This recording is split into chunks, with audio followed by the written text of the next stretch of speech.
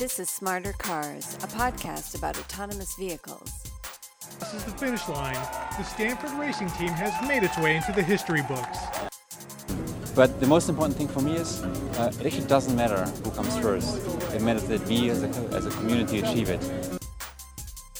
Early in a technology, 1,000 flowers should bloom. Welcome back to Season 2 of Smarter Cars. This is your host, Michelle Kairouz. In this episode, we hear from Allison Malik, Chief Operating Officer at May Mobility. We discuss May Mobility's commercial deployment of autonomous shuttles on public roads in the city of Detroit and their future plans for expansion. Allison, welcome to the show. Thank you so much, Michelle. So you're the Chief Operating Officer at May Mobility. For those that don't know, can you tell us a little bit about May Mobility, how it got started, and what you're working on? Yeah, so with May Mobility, we are a transportation services company that's leveraging our self-driving technology to provide great customer transportation today. We were founded by myself and my two co-founders, Edwin Olson and Steve Bozar. We came together really looking to approach self-driving transportation in a way that we thought made sense. So my co-founders have a strong background in robotics and self-driving technology coming out of the University of Michigan, as well as work with Ford Motor Company and Toyota Research Institute. And I actually come from General Motors, having worked on some key relationships for them when I was working in corporate venture. And we came together really from a framework of focusing on how we can scale this transportation form in a way that's safe and reliable. And so today we have launched our first product, and it's a shuttle product that is a low-speed electric vehicle that's able to operate in mixed environments. So we actually operate in downtown Detroit today, which is a good variety of traffic that we see on a daily basis. And we're using that first product to actually get us out so we can learn more about how, what people like in transportation and how the vehicles operate best in roadways. So eventually we can help serve even more transportation needs, both with our low-speed vehicle, but looking to the future, even at other vehicle platforms. Terrific. So when was the company started? We started the company in May of 2017. Great. So the company is very new, and it's very impressive that you've already announced this commercial deployment of shuttles in Detroit. Tell us how that program came to be and what the arrangement you have. It's a B2B model, right? Yeah, so part of our early approach was to simplify. So on the technology side, we looked at how can we simplify what the technology has to do so we can get the vehicles out safe and reliable. And so we've looked at using our low-speed electric vehicle. We are able to react in a car length, so we can stop very quickly if we see pedestrians and things. And so when we thought about sort of on the technology side, how do we simplify? Speed was a big part of that. And on the business side, we wanted to simplify things as well. So we thought about who, has a known road network of roads that they need to be moved on, has a known, number of people that need to have transportation every day. And so as we thought about that, municipalities fall into that, especially public transit agencies, as well as, corporations and university campuses where you've got shuttle services. And so when we looked at the market from that perspective, we started talking with municipalities and different companies that use shuttle services for their employees or visitors. And through one of our investors, actually, Detroit Venture Partners, we got an introduction to the parking and transportation team at Bedrock. And they are a property management company in downtown Detroit that operates quite a few shuttle routes, moving people from parking decks to their end destination of their office buildings. And we started the discussion really around customer discovery to understand sort of what, why do corporations offer shuttle services? What are their pain points? And worked with them to do a pilot last October to really start getting rider feedback and as well as getting their feedback about what they would look for in a transportation partner. And through that relationship, we've been able to evolve it into a full contract. So we are operating 5 days a week, 19 hours a day, 360, well, not 365, but for a full year, so with the option to continue the relationship as we add more routes.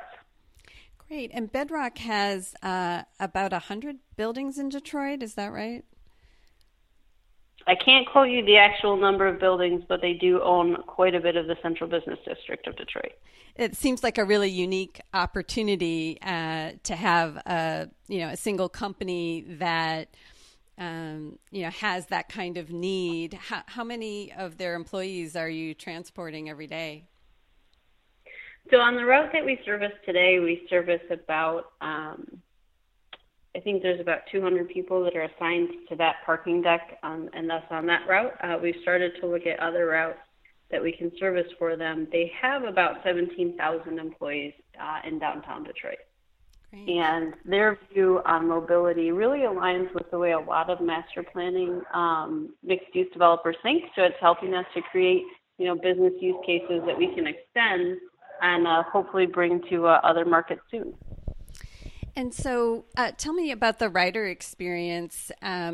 Employees drive to a parking garage and then they need to take a shuttle to get to their office building. Do they have to use an app, or is there sort of a fixed schedule? How often do the shuttles run, and kind of what is it like from the rider perspective? Yeah, so from the rider perspective, we really wanted to continue the aspects of the experience that they already had. So that way there wouldn't be too many new aspects of what they were doing. And we replaced a 30-passenger bus that was a circulator bus, so it had a stop at the garage and a stop at the office buildings, and just ran in a circle, and it leaves on the 9s, so 9 after, 19 after, et cetera. And so when we launched with Bedrock, we kept the stops, so that way people's habits didn't have to change. They know where to get the vehicle. And when we're off-peak, we do, try to launch at the 9, so that way that habit hasn't had to change yet. But when we're on peak, so sort of during morning rush hour and evening rush hour, we leave even more frequently. And so with having multiple vehicles en route, we're actually able to be there. Whenever people are ready to go, the vehicle's there. And it's really interesting to see habits starting to change. And we've had a couple of comment cards filled out and given to us where people before wouldn't always trust that if they got to their parking deck and if they waited for the shuttle, that they would make it to their first meeting on time. And so we've actually started to see that people really do trust that there's going to be a car there. They're not going to have to wait. They're not going to be delayed. And we think that's a really exciting, start at a proof point of changing expectations and habits, and we're excited for the opportunity to continue to explore that and grow the transportation that we provide with Bedrock. Right. So when employees get on the shuttle, is there a May Mobility attendant or driver or other personnel on board, or is it just the other riders? So we do keep what we call a fleet attendant on board. They serve a very important role, actually, with rider education and answering their questions. So we have them trained both in system monitoring, but then also in customer service to help build that trust for our riders. We think that's very important. So how we go ahead. No, go right ahead. From how we approach our technology, we see the road network that we serve as a part of the overall safety system. Mm-hmm. So one of the unique things about what we do is we really study the road network that we're going to serve. So we know if there's tricky intersections or if there's features of the road network that are more challenging in terms of how people use it. And we'll actually add what we call roadside units. We're adopting language from our customers on that one. But the RSUs help us to see more than our car would be able to otherwise. And when we deploy the RSUs, it turns road network into part of our overall system. So keeping those fleet attendants in allows us to make sure that we have the whole system operating as it should be. So the roadside units you're referring to, is that basically a sort of a vehicle to infrastructure technology where you've planted devices actually along the way? Exactly. So we've developed our own proprietary infrastructure in communities where they already have smart infrastructure. We're happy to use it. But otherwise, we'll work directly with the community to help us get that extra leg up. And what kind of information does the vehicle obtain from the roadside units? So for our Detroit route, we actually have 10 different stoplights. And so in this case, we have 10 cameras that watch the stoplights. And this may seem sounding kind of silly, but when you think about all of the different technology you need to enable to ensure that you know what the status of the stoplight is on vehicle, it's challenging. From the camera to being able to identify where the stoplight is in frame, and then even making sure that at dawn or dusk when the sunlight is like aimed right at the stoplight, that you still know what the status is. We as humans, maybe arch our neck in a different angle, or we kind of like sneak up under it so we can try to look straight up. It's not easy. Right. And so what we do with the infrastructure is a double check, because stoplights are not a thing that you want to get wrong. Right. So we have cameras in place where their whole job is just to sit and stare at the stoplight and make sure that we have a double check on what the status is. Great. And aside from stoplights, are there other pieces of data you're getting from your roadside infrastructure? So we have, they are cameras, so we're able to get quite a bit of information. And right now, we haven't started to repurpose that. We've had some ideas of how we could repurpose that information, but have really been focused on getting the operations up and making sure that our customers and riders are happy. Right. So there's an attendant on board, and if a rider wants to get off, does the shuttle just stop automatically at each office building, or is there some communication with the vehicle that riders need to do? And then what happens if there's an emergency or someone's sick, or there's a fight or some sort of dispute? Like what happens inside the shuttle? Yeah. So there's sort of two different scenarios that you brought. I'll broadly categorize this into two different scenarios. Mm-hmm. In the scenario of requesting to get off the vehicle, our service to our paying customer is between two stops, and so we stop at both stops. As we've worked with other customers to look at adding more routes and really work with our partners to understand what they would prefer. Some people prefer that you stop at every stop. Some people prefer that once somebody gets in the vehicle, they can kind of input what their end stop is. We work with our partners on that. As we look towards physical safety, we actually do have cameras on board that help us to understand what's going on in the cabin. And we think that's important because a fight could break out, someone could get sick or have a heart attack.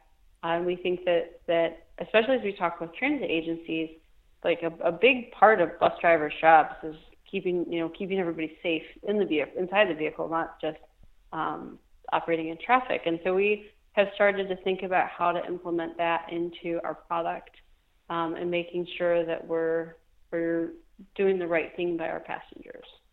And so do you have a live person monitoring these video camera feeds kind of in real time for the shuttle? While we have the fleet attendants in vehicle, we do it in a distributed manner with them in the vehicle serving that function. As we start bringing them out, it will be centralized. And so we're getting that infrastructure set up. Right. What about in the future? So if you don't have an attendant, you're thinking that you would build out this infrastructure to kind of have a remote kind of monitor. So that actually is already common today in like transit operations. Mm-hmm. And so we think that adopting approaches that work in market today is probably the best way to go about it. Right. So you mentioned some of the work you do in advance of picking a shuttle route that you needed to really map and understand what goes on the street before launching the service.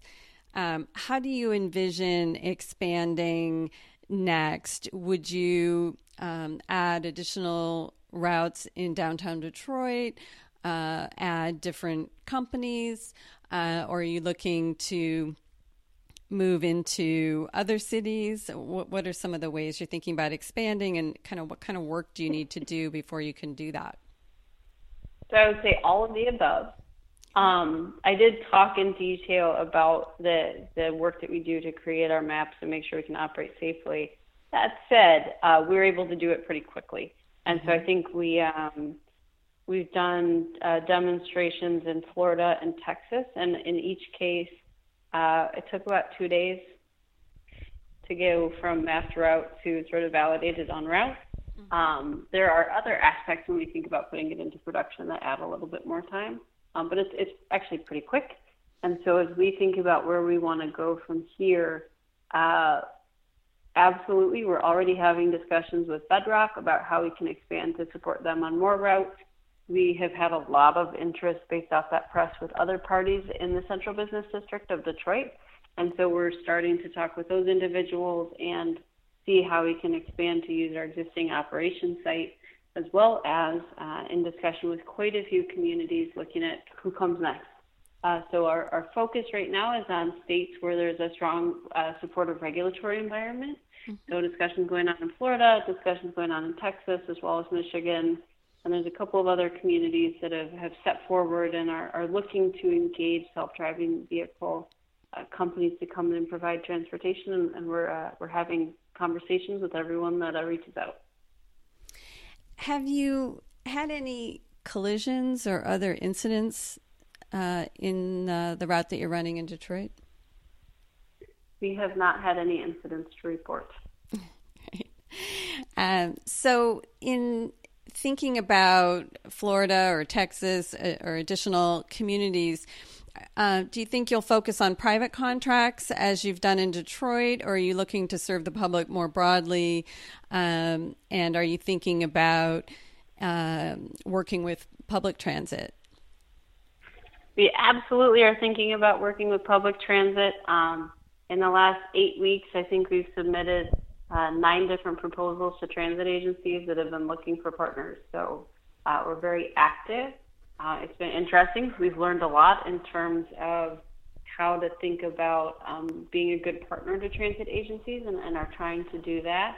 And so we're definitely putting a lot of effort in there, as well as talking with other private groups. And with respect, in particular, with respect to working with public transit, but I guess also with private companies, are you thinking about doing more of an on-demand product versus a fixed route? Absolutely. So for us, the on-demand versus fixed route ends up coming down to more how do you request a vehicle and what expectations do you set for the people demanding the car. Mm-hmm. And as long as we can make sure that we're going into a community with the right expectation around what the car can do, the on-demand part of the car doing that isn't that hard once we have that road network mapped out. And so it's interesting as we've talked to our first customer, Bedrock, and looking at some other potential partners in the Central Business District of Detroit. The different circulator routes that they need served actually overlap. So we start to get more road network. We could start to get more road networks mapped out, which is really exciting, which would then allow us to have the road network and the install base of vehicles to actually start playing around with point-to-point transportation.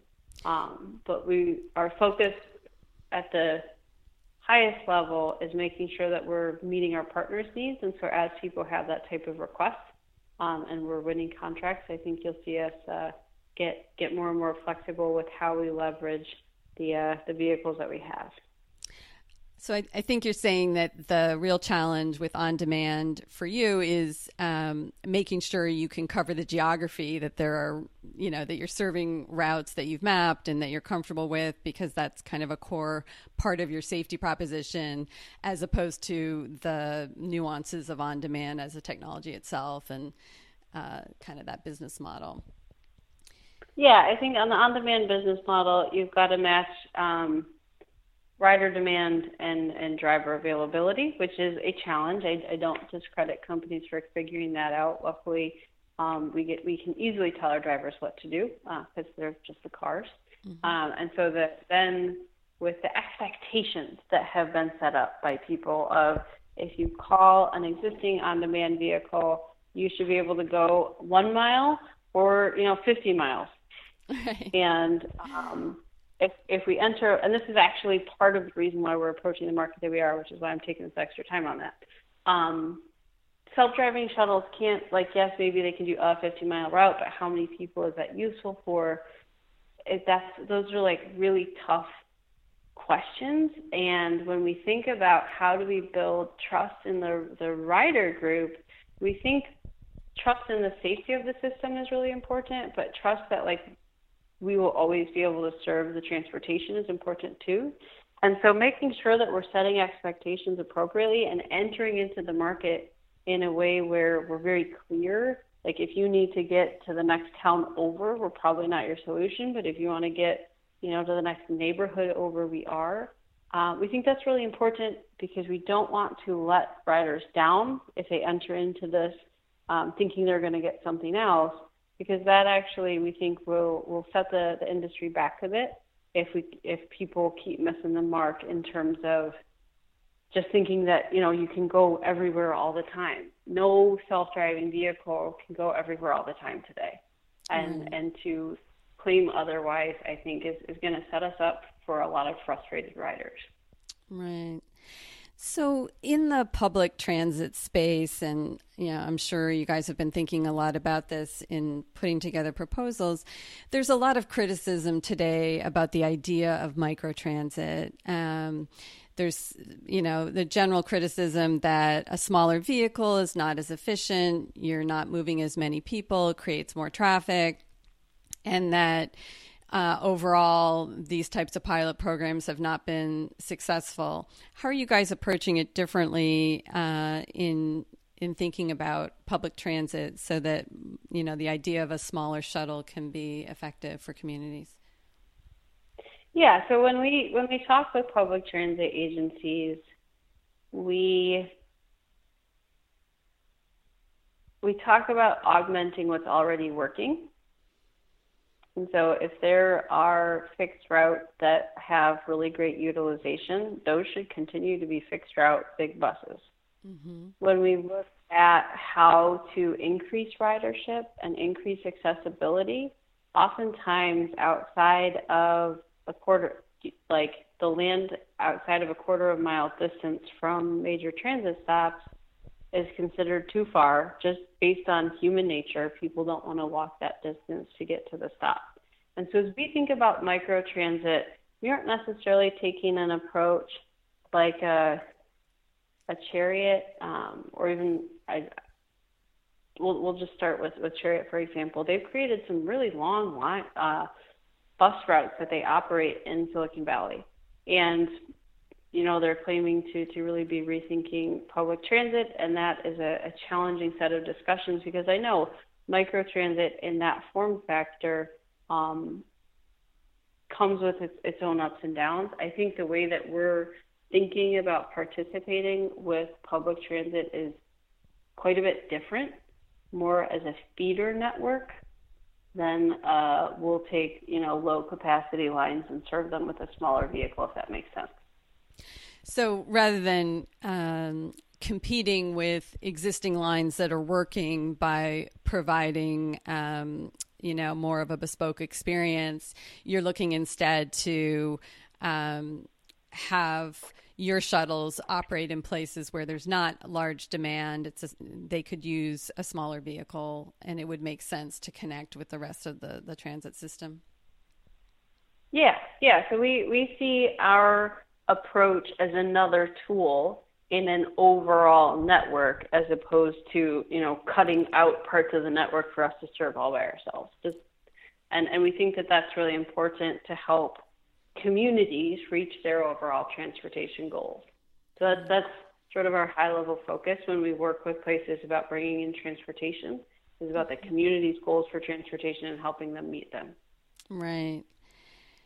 So let's talk a little bit about the vehicle. I think you guys announced an agreement with Magna, a Tier 1 auto supplier. Tell me about the vehicle. I understand it's a Polaris electric vehicle that you're having Magna retrofit. What's involved in the technology stack? Is May Mobility providing all of the technology, and how are you approaching that? So we buy chassis. So we buy the Polaris GEM chassis. We buy all of our own. Well, we buy sensors from our own suppliers. So lots of LiDAR and radar, and a little bit of camera. And then we actually work with Magna to reassemble the vehicles to the design that we established. So we figured out where the sensors fit best on the vehicle. We've actually developed our own hardware computer to run our software that drives the vehicle. And so we've been very deep into the physical integration of how the car comes together. It arrives as a drivable vehicle, and we take quite a few parts out and then work with Magna to put new ones back in. And so they've been a great partner to help us take our design, which is optimized for self-driving capabilities, and really make sure that we're also thinking about design for manufacturability. Right. And so May Mobility is doing the entire technology stack from, sensor integration all the way through kind of drive-by-wire controls? Yes. So we have really reworked the motor and brake and steering control. So we've made the vehicle effectively drive-by-wire and then integrate our self-driving software in there. And we think that approach is very important. So we understand the safety that's built into the system at each level. And that's why we've taken the approach that we have, so we can make sure that we have that overarching view and can make sure that we're thinking about safety in a really robust systems level way. So you're using a modular approach, and are you incorporating sort of some deep learning and some rules-based programming as part of your software? So actually our software is significantly different than how other people approach self-driving technology.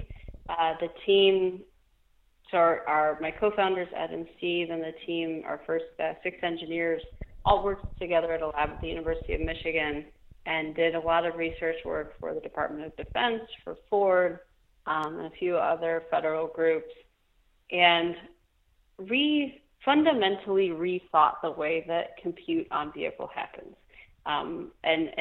This approach allows us to really start from the ground up in terms of thinking about safety and reliability and simplify the system, oddly enough, because when you think about how to make sure that things are repeatable, the simpler they are, the more repeatable they are.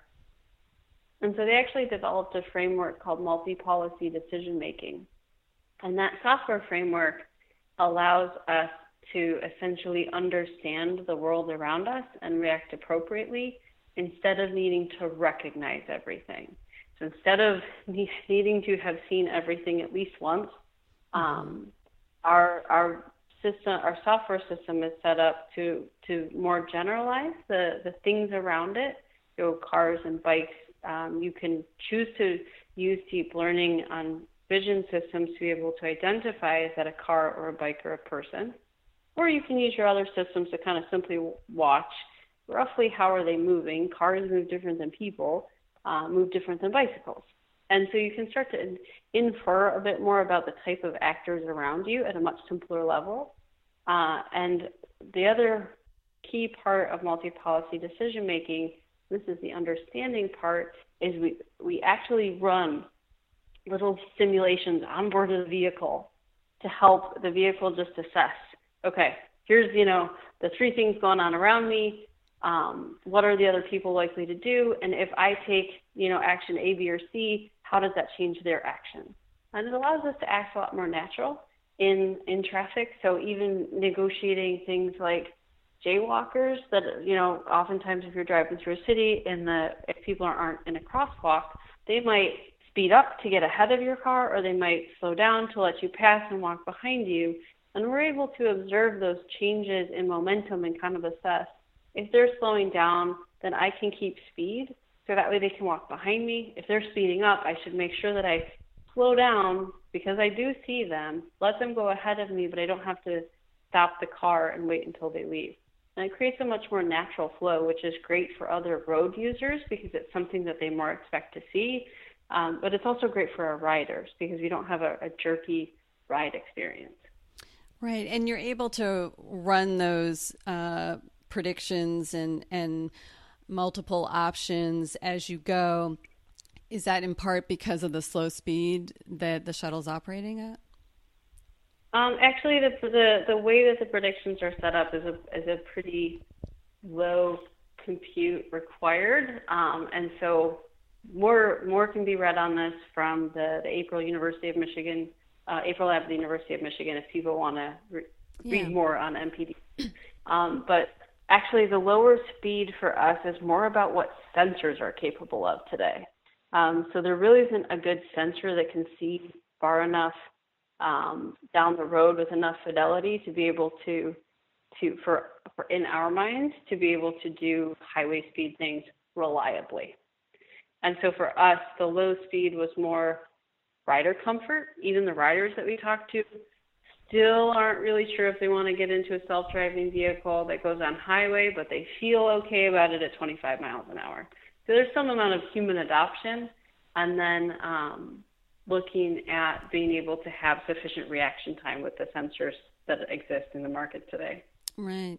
And what kinds of testing have you done? You know, I think after the Uber accident in Arizona, everyone's thinking about, you know, how as a company do you get comfortable with the safety level of vehicles that you're putting on a public road? What kinds of testing have you done? How did you go through that process of getting comfortable that this vehicle at this speed in this location, you know, that you were comfortable with? Yeah, so actually even safety starts even before testing. It starts in how you design your system. And so going all the way back to how we design our system, we've gone through a more standard automotive engineering design approach of using a process called design for failure mode effects and analysis, where you're really thinking about the different ways that your hardware or software could do the wrong thing. What are the outcomes and how do you mitigate it? And when you do that, you actually so this is my inner automotive engineer nerd coming out.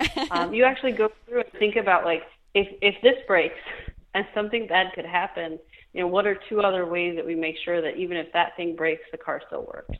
That is ingrained in automotive engineers because even for standard cars, you know, if something with your drivetrain no longer works, you still need to be able to get the car safely over to the side of the road. We have to take that same approach here. And we have redundant sensing at 360 degrees around the vehicle. We have more detailed sensing with our LiDAR and radar. We actually also use some really simple what's called flash LiDAR that is really, really simple. And we do that just to see in a bubble around the vehicle because, you know, even if there's things that we're pretty sure are a solid object or pretty sure we caught, when something gets within a close range of the vehicle, we can just know it's immediately within close range and slow down. And that's really thinking through that systems level design. Mm-hmm. When you have a system where you've thought through safety and redundancy, testing actually becomes a lot more clear because you don't need to think of weird cases to beat up the system. It becomes pretty standard. And so for us, testing through all types of weather is really important. Being based in Michigan, we've tested in snow, we've tested in very, very heavy rain. The second day after our launch, actually, it was down, up, and sideways rain. It was pretty crazy. Mm-hmm. And being able to make sure that we're putting the vehicle in these types of weather environments is important. And when we launch new software, we take advantage of some of the testing resources that exist in Michigan. So here there's MCity and then the American Center for Mobility, which are great resources where they are closed test facilities that have different aspects of real traffic scenarios where they can be essentially mocked up. Mm-hmm. And so we use those resources to make sure that we are being safe and doing things in a way that respects sort of the value of public roads and making sure that we're good members of the community. Right. And so can your vehicles achieve a minimal risk condition on their own? It sounds like the attendants that are in the vehicle are not supposed to kind of jump in and take control of the vehicle in any way. So does the vehicle on its own have the ability to pull over or come to stop or if there's a failure? Yes. So that is absolutely part of how we've set up the design. So if there is a failure, and there's different levels of failures, and maybe it's, one of a type of sensor isn't working. Well, the car can still work because we have redundant sensing. So that might be one where the car says, hey, I need to come back to get a sensor tweak, but I can still operate. And there are other situations where the car would need to just pull itself over to the side of the road. And we've absolutely set the car up to be able to do that. Right. Are there other operational design domain restrictions? It sounds like your shuttle's, a level 4 autonomous vehicle with kind of a operational design domain based on a geographic route, I guess potentially limited by speed. Are there other things that you think about with respect to the operational design domain? I mean, you're running at night, you're running in rain and snow. What are the other restrictions on your shuttle? So in terms of environmental, there aren't any. Mm-hmm. When we work with new potential partners, we will look at the route network that they would like to have served, and we reserve the right to say, not at this time. Mm-hmm. And not at this time comes up a lot. Our low-speed electric vehicle is like the vehicle. This type of classification of vehicle is allowed to go on roadways with speed limits up to 35 miles an hour. The vehicle itself may only travel up to 25 miles an hour, even for the human-driven ones. And so when we talk with communities and they are really excited about getting a shuttle on this 40-mile-an-hour road and they're willing to reduce the speed limit to 35, we have to have a real conversation about safety and road users.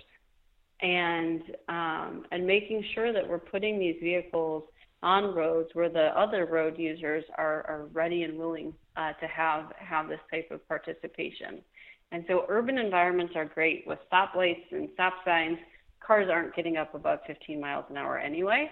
Mm-hmm. I think our average in Detroit is 18 miles an hour, and we're not really slowing anyone down. We're just traveling with the normal pace of traffic. But when you look at communities where maybe they want to serve a slightly longer distance, it could be a 6-lane, 35-mile-an-hour road where people are traveling at 45 miles an hour. Right. And we study that before we sign up for anything because we think that being, honest about the road network and what makes sense is really important. Great. And then how about restrictions on driving maneuvers? Does the shuttle have the ability to handle, coming up behind the FedEx truck that's double parked and it needs to go around, or a construction site with a police officer kind of waving traffic around or something like that? How does the shuttle deal with kind of tricky road situations? This is a great question. With multi-policy decision-making, we can establish policies. And right now, we do have a policy established for going around a double-parked car. If it is on a one-way road where there's multiple lanes, our vehicle is able to do lane change maneuvers, so it would just go around the FedEx truck. In the case where it's not a one-way road and the vehicle would actually need to go over a double yellow line, we have that policy developed. The vehicle is not allowed to make the choice to elect that policy yet. So what would happen is we would pull up behind that FedEx truck. We would stop, as we should appropriately, because there's something in the way, and wait until the truck leaves. Unless the car actually can either elevate this insight to the fleet attendant, or once they actually come out of the vehicle, they can actually elevate it to a fleet monitor who would be sort of at our home base as opposed to out in the vehicle. And then that fleet monitor can assess the situation, decide, is this a good scenario for the vehicle to elect that policy, and give it sort of a yes-no. And with the yes, the car then itself will be able to navigate around the double parked vehicle. It wouldn't, there wouldn't be a person, at some office, back in Ann Arbor or something with a steering wheel. The car would be doing that work itself. It's just essentially asking for permission to do a thing it knows how to do. And the beauty of that is that as we have more data and we have more insights about double parked cars, and what to look for, to see around the vehicle and things like that, we'll be able to unlock that policy. And eventually that car will be allowed to do it by itself. And so it's almost like a training driver's license permit that like 14 and 15-year-olds get. Right. You're allowed to drive, yeah. But you need, parent supervision. And then once you're 16, you're allowed, at least in Michigan, you're allowed to drive, but you need to be home by a certain hour. That's kind of what we do with our vehicles. Right. Well, it sounds like a safe approach.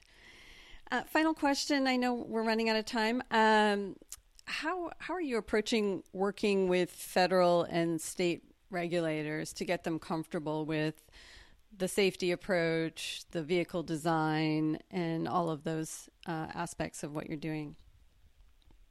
So we're very open. In the case of federal regulators with our vehicle platform and our approach, we've been able to be pretty transparent, especially if you look at sort of the 15-point questions from NHTSA. The answers to those questions were already baked into how we approach the system. When it comes to a state level, where there's a bit more jurisdiction today in terms of ability to operate, we work very closely with the Departments of Transportation. We work very closely with the Michigan Department of Transportation, same in the other places where we've looked to operate, because we think that's very important. The state government in general is the steward of the public interest. And if we're out on public roadways trying to serve the public with this transportation, we think that we need to be good partners in that. Right. And with respect to NHTSA, did you need to obtain some sort of exemption from the motor vehicle safety standards to run a shuttle without a steering wheel? Our vehicle is compliant with FMVSS 500 requirements. Got it. So you didn't require an exemption. You were able to just go with it? We meet the requirements for that type of vehicle. Yeah, for that. Great. Well, this has been a terrific conversation. If cities or companies are interested in working with May Mobility, what's the best way for them to reach out to you? They should reach out to us at our, they can come to our website. We have some information there and contact us forms. That's maymobility.com, MAYMOBILITY. And they can also reach out to info@maymobility.com, and myself or my colleague Ben will be happy to follow up. Great. Well, thanks so much for taking the time to talk with us today. Thank you for your time, Michelle. Have a good one. Thanks. Bye-bye. Thanks again to Allison for joining us, and thanks to all of you for listening. If you're enjoying the podcast, please subscribe on Apple Podcasts, Google Play, or wherever you listen to your podcasts. You can find the show notes for this episode and for all of our episodes on our Smarter Cars publication at medium.com. Thanks for listening. We'll see you next time.